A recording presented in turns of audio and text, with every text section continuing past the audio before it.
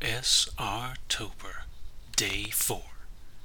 Forget game balance. This is arguably my favorite precept of old school gaming, in that it is an opportunity for the game to mirror the fiction regardless of the incarnation that you use. It makes sense to flee from something that's too big. Conan encounters and flees from things that are too big. Look at the Scarlet Citadel when he's imprisoned under the tower of Sothalanti. He runs into this gibbering horror thing while he's in the dark under the tower and has to back away. He chooses not to engage. Similarly, Bilbo does not fight Smaug. Bilbo hides from Smaug. He tells him riddles and he stays out of sight because he knows Smaug is way too big for him. The same could be said of the trolls. The dwarves are taken prisoner by the trolls because they don't stand a chance. The wilderness does not care that they are level 1. The wilderness is what it is.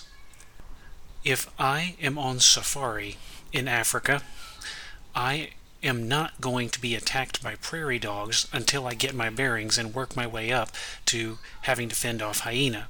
No, there's going to be lions, there's going to be cheetahs, there's going to be hyenas, all right off the cuff, because that's where they live. That's how the ecology works. Similarly, if I'm in the wilderness of New Hampshire, the worst thing that I'm going to run into is a libertarian. I'm not going to, despite my mastery of the katana, run into a group of Ronin who intend to challenge me to a duel.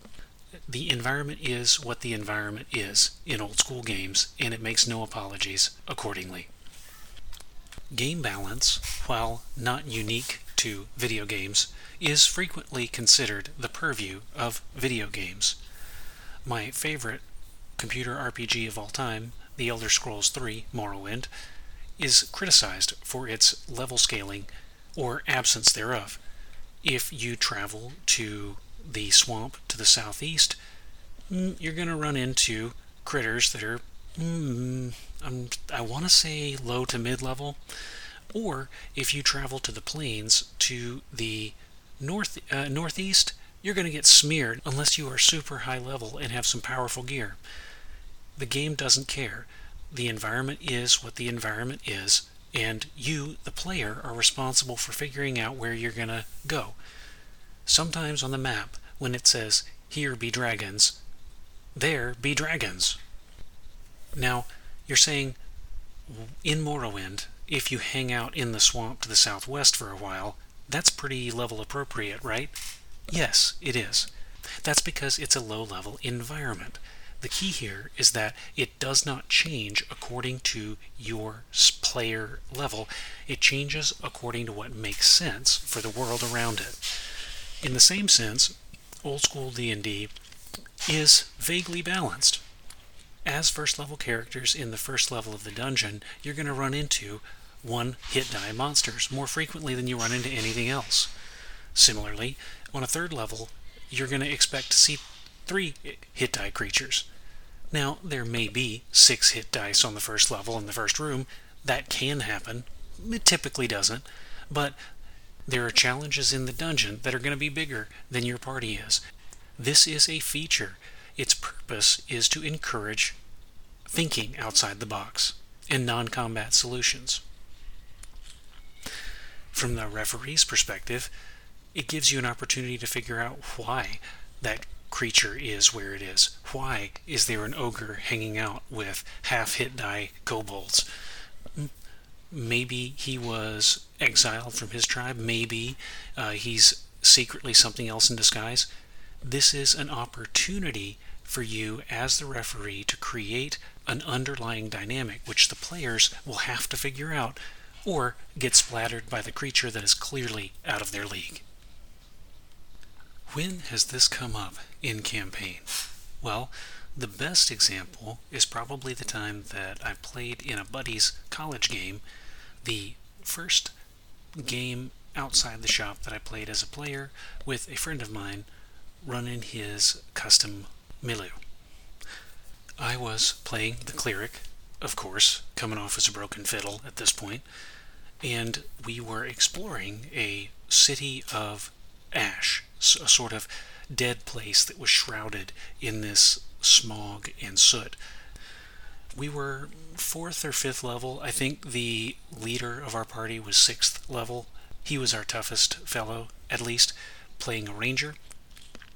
While we were in the city, we ran into a dragon, an ash ghost dragon.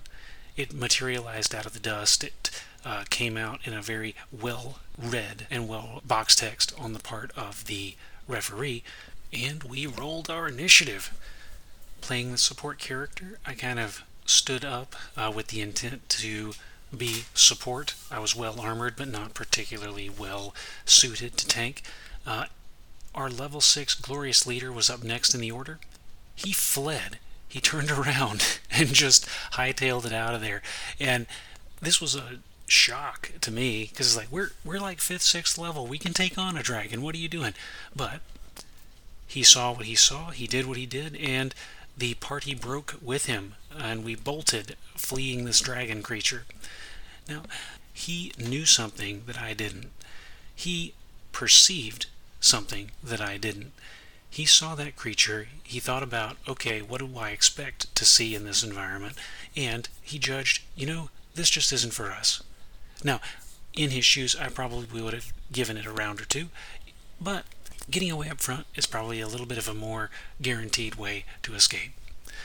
In that sense, we had no fatalities, we didn't kill the dragon either, and my character would eventually have visions that were granted by said dragon. That's another story for another time. Maybe I'll have that referee come on the show. He's still a buddy of mine. But we're neither here nor there. Instead, we walked away with our lives in our hands, and I was able to tell you the story of the day that cowardice saved. Have you run away from a creature intentionally before? Have you overcome a creature through trickery, riddles, or otherwise? You might just be playing OSR. That's all I got to do. So, between now and tomorrow, delve on.